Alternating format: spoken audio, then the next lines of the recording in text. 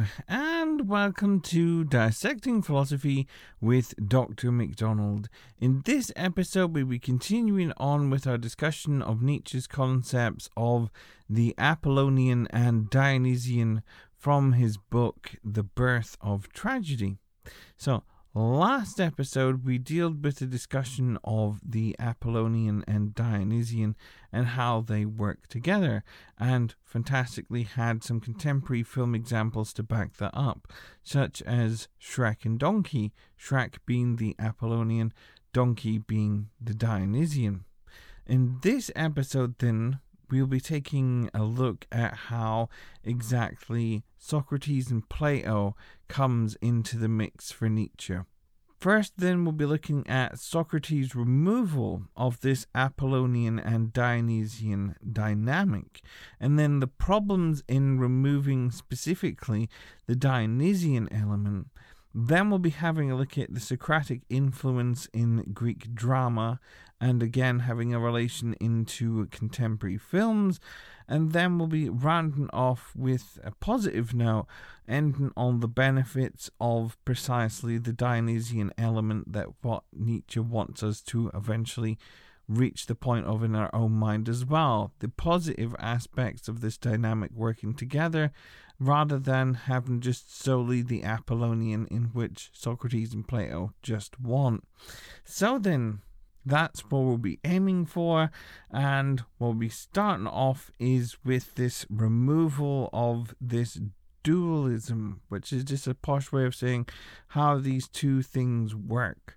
So for Nietzsche then, when you have the emergence of Socrates, you have precisely the dynamic between the Apollonian and Dionysian being denied in preference to logic and reason.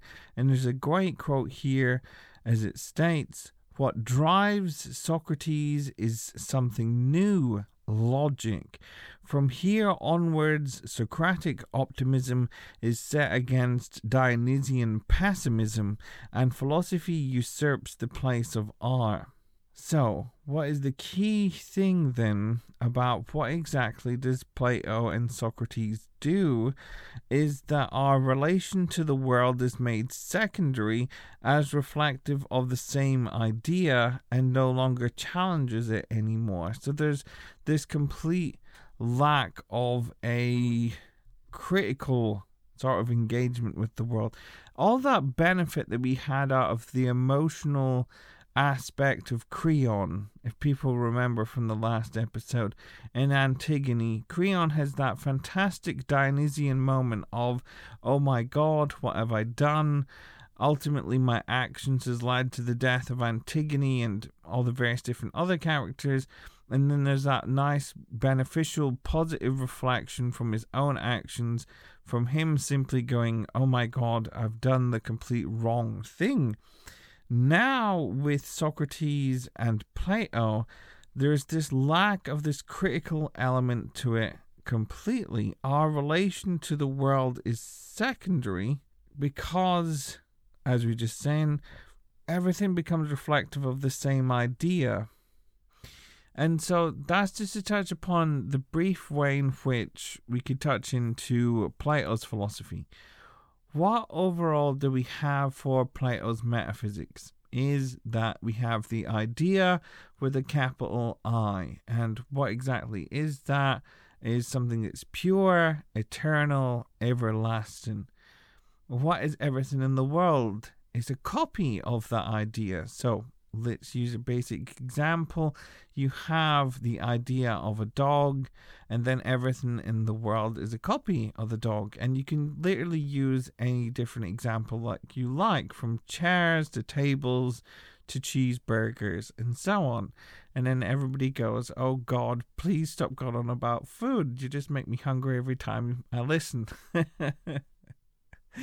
So let's use example then of food to start into the realm of ideal judgments. And this is where we reach into the problems of Plato and Socrates.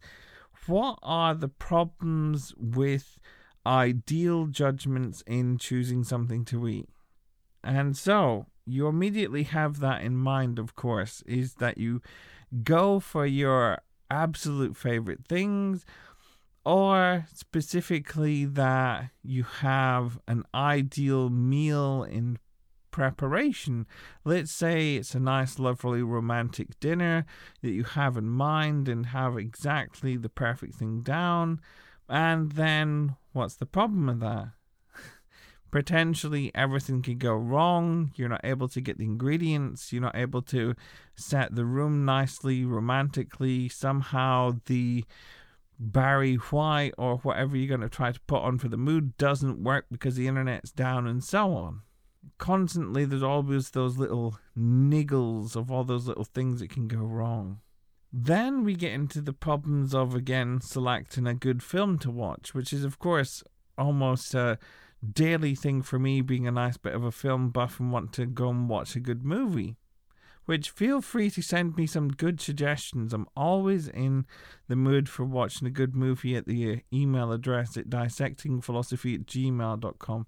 If anybody thinks, oh, I've seen something really good recently, feel free to just drop me that email and I'll be more than happy to probably give it a wee watch, because I'm always on the hunt for a good movie. So, what is the problem with selecting a good film? And you could go into Netflix or whatever streaming service that we have, and immediately we're into the same mindset. I've got a great action movie that I want to watch, and hit me with all the examples, and then suddenly you're presented with all the given films, but nothing really entices you whatsoever. There's nobody that you want to watch in any of the movies. Let's say you really dislike Dwayne Johnson, so you think to yourself, not really doing anything for me there. Then you're not really in an Arnold Schwarzenegger sort of mood for that day either, and you're kind of like, So really, for the food example and the film example, we're touching upon some key points about all the little niggles of how things can go wrong. Then we can go into listen to somebody else's opinion, having an ideal judgment. So what you have is, let's say one person is an absolutely fanatic sports fan, and we have the Olympics on at the minute as well. Absolutely adores, let's say, basketball. And therefore, they'll give you all the spiel about how much the team is doing and how much they're fantastic. From the opinion point about it as well, we can see how somebody's ideal preference for one thing over the other will be also trying to say, these are the best elements about this team, this is what makes them the best. And then again, it denies out all the various different other teams and then makes everything look much worse in comparison. So it's all trying to seduce you into supporting the same team at the same time. So we have all these things at work. We have an ideal basis for something, and then we continually have all these little niggles that happen within our everyday life, within that chance of having an ideal thing that we fancy to eat, and then just it doesn't happen for us. It's that actual Big Mac versus the ideal Big Mac. It's selecting a film, but really nothing that you like about whatever movie it is that you watch, that you have. Even for the film example, it would be great if you have that ideal expectation. I had this recently as well, to go off on a side note. For Space Jam 2 and my love of LeBron James and basketball, I thought that movie was going to be absolutely fantastic to watch, because of also loving Space Jam 1 as a child. Then you go into it and then you think to yourself, oh God, this entire movie is just a complete plug for everything Warner Brothers, and you just sit there and you think to yourself, oh God, why? But of course that's what happens when you have that ideal expectation. It's something that you set the bar up for yourself, and then nothing could quite hit that bar, just like Space Jam 2. So we started off on quite a nice footing. We've had Plato and Socrates, the removal of the Dionysian the setting up of the ideal and the idea as well. Then we start to get into a bit of the problems with this ideal judgment and bar that can be set up in Space Jam 2. So, let's go from this and go into our Greek play example then. So in the last episode we had Antigone. And in this episode we're going to have Euripides' Medea. And let's give some background and context to Euripides' Medea. It was written in 431 BC. When it's performed as well, I'm pretty sure that it comes in last as well for the overall play, because there's an annual sort of play thing that happens within Athens, and then all the big playwrights come out and put on their plays, and this one comes in last, I'm pretty sure, as my classics teacher told me at high school. So, what is the context for Medea? Is that Medea is a barbarian wife of Jason. Who is Jason? He is the guy who goes and gets the golden fleece. Yes, that Jason. And then everybody listens to go, who? What Jason? But if one of those things is, if you've never seen the movie Clash of the Titans, go and have a wee watch of it, because I'm pretty sure it's within that movie that you have the whole golden fleece. And if I'm wrong, I apologize, but it's still a great movie for Clash of the Titans. The original one with Harryhausen and all the fantastic little miniature work that goes on. So we have Medea, and she's the barbarian wife of Jason from the Argonauts. But she seeks revenge on him. Why? Why does she seek revenge on her husband? Because Jason has betrayed her by arranging to be married to Glauce, who is daughter of Creon, king of Corinth. So Medea plans and succeeds to kill Glauce, Creon, and her own children in order to revel in Jason's misery. So it's an absolutely just horrific action that she takes and seeking precisely revenge against Jason for marrying someone else. So let's go into a quote as well that Jason gives this speech after he's learned exactly what she's done. Jason says, "You loathsome creature, hateful beyond all other women to the gods, to me and the whole human race, you have had the ruthlessness to drive a sword into the children whom you bore. My mind is clear now, but it was not clear when I brought you from your home in a barbarian land to a house in Greece. Disaster that you are! There is no Greek woman who could ever have brought herself to do this, and yet I chose you before all of them as a fitting wife for me. You are no woman but a lioness, more savage by nature." So you get this absolutely scathing attack against Medea, and quite rightly so for what she's done. But there's also a problem with what Jason's just said. What exactly is that problem, and what does he fail to address? He's called her a barbarian. He's called her an absolute disaster. There is no Greek woman who could ever brought herself to do this.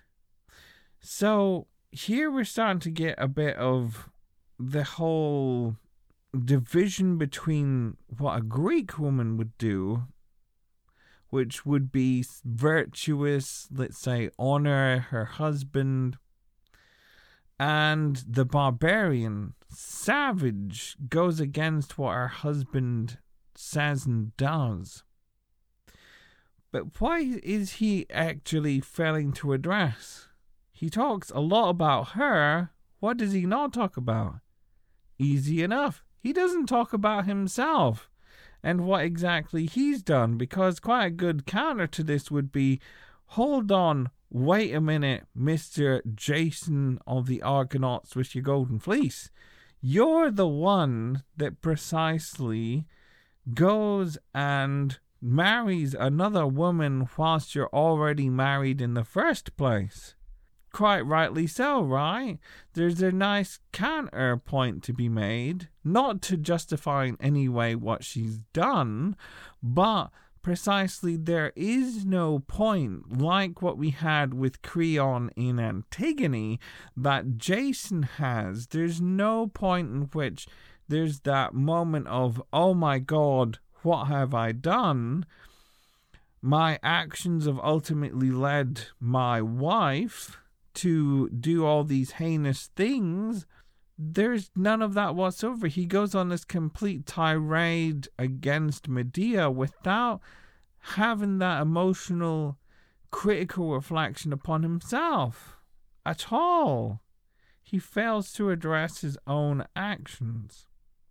And so here we could say there's already an aspect about the positive part of the Dionysian. It's not to justify Medea, it's for Jason to come and have that critical reflection upon himself. So let's then move from a discussion of Medea and let's move this into a contemporary context. And I want to look at specifically the way in which North Koreans are presented to us in film, and want to conflict this between two different approaches. And the first one is from the American movie Olympus Has Fallen with Gerard Butler from 2013. So the brief plot synopsis for this is from IMDb, which literally says, Secret Service agent Mike Banning, who's played by Gerard Butler, finds himself trapped inside the White House in the wake of a terrorist attack and works with national security to rescue the president from his kidnappers, which, who are the terrorists, is the North Koreans. As well as we have another movie that's really great to use here is Red Dawn, and the remake precisely of it, which was released in 2012, where we have a comparable example of Chris Hemsworth in the movie saving us from the North Koreans. And this is what it says here. The city of Spokane, Washington is awakened by a North Korean paratrooper invasion.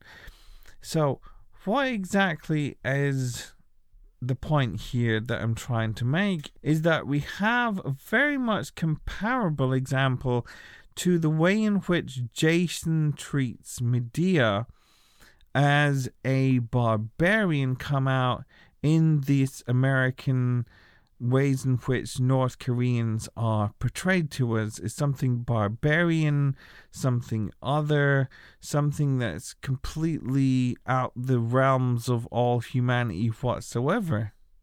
Because what is a good thing is American values, American lifestyle. What is ultimately that fighting against something that's completely other, barbarian, and for all intents and purposes in the movies, evil. However, we're able to get a completely different idea of North Koreans from the movie Joint Security Area, which is a Korean movie from 2011. And Joint Security Area helps to reevaluate this idea of North Koreans. The first example that you could find as well is a clip of just simply a person from South Korea and another person meant to be from North Korea standing opposite each other over the line that separates North and South Korea. And what they do is have a spitting competition between each other, and one spits and the other spits and so forth. And they start to laugh and so forth as they do it. And the other clip from Joint Security Area is when a group of tourists is meant to be visiting the area and it's a group of Americans, and just suddenly out of nowhere a gust of wind happens and blows off one of their hats across the line, and then a North Korean guard comes and picks it up and hands it back to the lady. And immediately what you're meant to think is what's going to happen is they're going to stamp on the hat and not hand it back. But of course, the complete opposite of that happens. So, what am I trying to get at with this whole point about North Korea is that you have a comparable example directly to the points in which we want to talk about Medea at the same time. It's not a justification of North Korea or what they've done whatsoever. Just in the same sense for Medea, it's not a justification for her actions whatsoever. But having this Dionysian element allows us to have a critical reflection upon our emotions, upon portrayals, all in a very positive sense. In Medea, we have it precisely in relation to Jason being able to reflect upon his own actions in a positive sense, and this is to challenge just the stereotypical image of people being completely other, completely foreign and barbarian, just like what the traditional sort of American approaches to what the North Koreans would be like. Is everybody like that? No. And it's a completely wrong idea to try and broad stroke the entire of the North Korean population as being barbaric and being completely other to us. Because when we get down to the bare bones basic about humanity, don't we all feel empathy for each other and so forth? And case in point, we can only empathize with all the horrific things that's happening precisely to people that's always reported from the people that's come out of North Korea and managed to escape. So, what can we nicely say about the problems of this denial of the Dionysian is that it leaves us with, in terms of the philosophy side of things, a pure metaphysics that's detached from the world, which is Plato's ideas with a capital I, the importance of reason over the importance of our body and our emotions, because that's also a thing quite interestingly, as a little side note here, that 20th century philosophy then delves much more into, and a nice philosopher of the body is Maurice Merleau-Ponty, and he deals with all the various different philosophical aspects of the body, just as a little side note, and his big book is called The Phenomenology of Perception. Another point about this problem in the denial of Dionysian also privileges certain values like the soul as always being good, as they always lead to truth. And there's also a complete denial of any possibility of reevaluation, rethinking, and challenging our ideas. So then the benefits precisely of this Dionysian element that Nietzsche wants to emphasize is that the world, that's to say social, cultural, political, historical forces affect our ideas.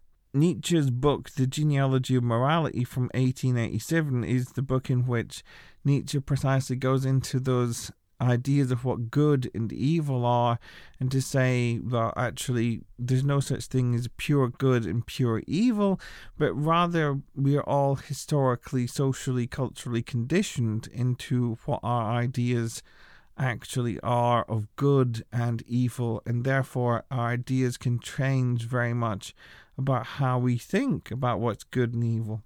Another point that's also made is that our body has an effect on how we think, such as hunger and illness. Another fun example from Nietzsche is the way in which he goes into this sort of physiology of not doing philosophy in the morning, doing it in the afternoon, avoiding coffee, and various different little things he tries to say, which are all good for our body.